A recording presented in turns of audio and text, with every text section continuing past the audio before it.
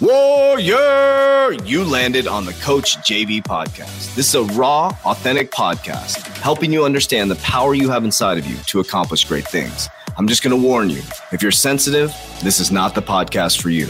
But if you're ready to rise, let's go. Warriors, rise!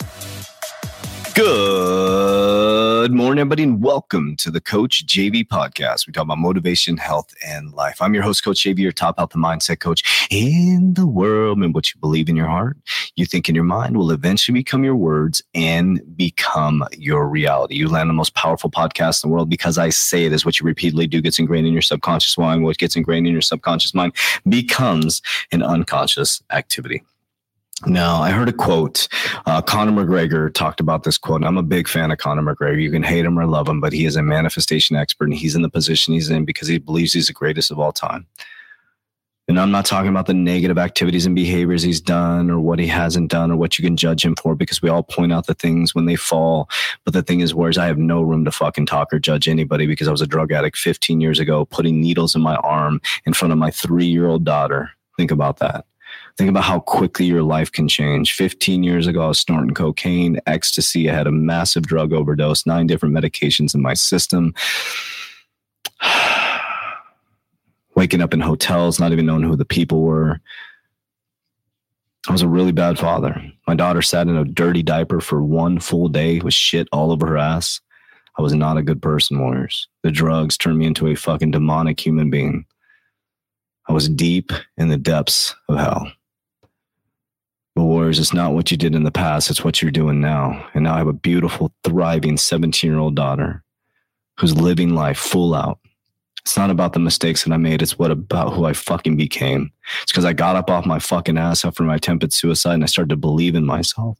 And step by step, minute by minute, day by day, week by week, month by month, year by year, I became the greatest of all time.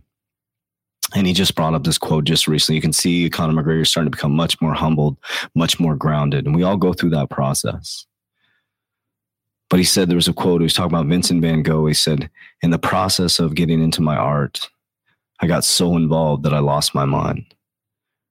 And he's regarded as one of the top artists in the world. And Conor McGregor said he can resonate with that because in the pursuit of becoming the greatest fighter of all time, he completely lost his mind. And I've never resonated more with a quote in my life, because in the process of becoming the greatest of all time, creating freedom for people all over the world, I've lost my mind. But I've gained freedom in my truth. I've lost a marriage. I've lost my money 3 times. First one was self-induced. The second was going after my dreams. And the third one is because I didn't know what the fuck I was doing. But in the process, some say I've lost my mind. What I've gained is freedom.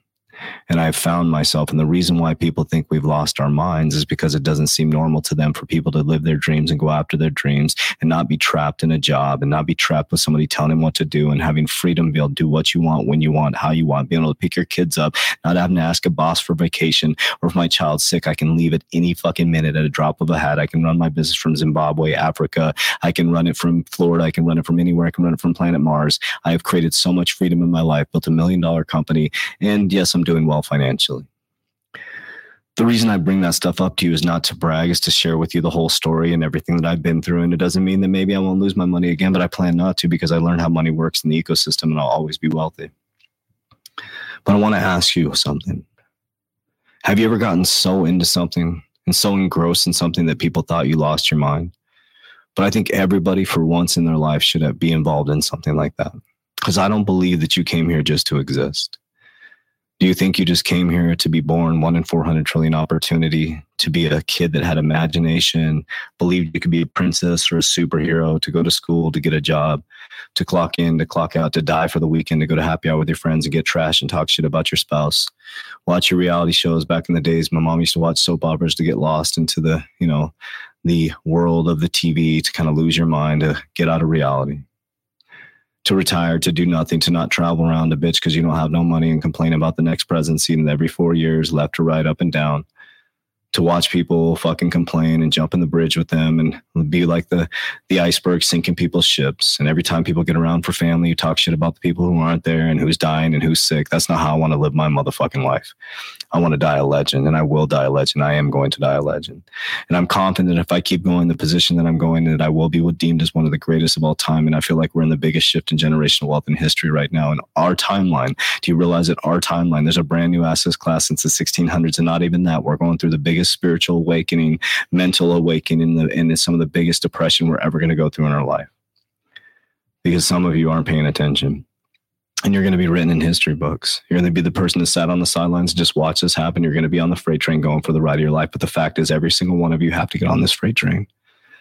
You're either going to have your bags packed, and your family's going to be very grateful that you actually fucking stood up for yourself, that you built some self-worth, and you fucking took advantage of your time, as we talked about this week, and you did something about it. Or are you going to be the person that kept making excuses? Oh, you don't understand. No, I do understand. I get it.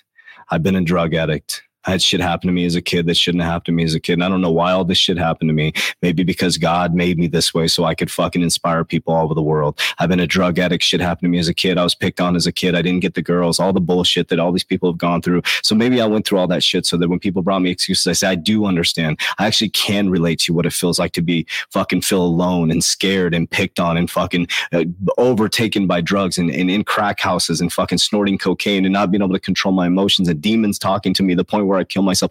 I understand, but I also understand that I pulled myself out of that step by step, day by day, thought by thought, action by action, behavior by behavior. And you can do the exact same thing. I don't care how dark things are for you. As soon as you turn on the fucking light, darkness disappears. In the presence of light, darkness cannot be present. Whereas I'm sitting right here recording this podcast on July 5th. There's nobody in here. Everybody's off. Everybody's chilling out. The roads are fucking empty.